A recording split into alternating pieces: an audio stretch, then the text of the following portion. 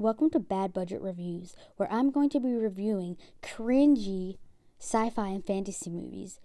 This includes low budget, 1-star, bad CGI, bad acting, bad effects, and also just some older sci-fi and fantasy movies like The Blob, Frankenstein, and etc.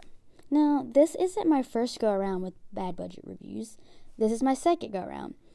My first go-around you can find on YouTube and its videos, and I'll admit that it is pretty cringy watching it, but I guess that goes right up with what I'm doing anyway. So, stick around and let's talk about some cringy movies.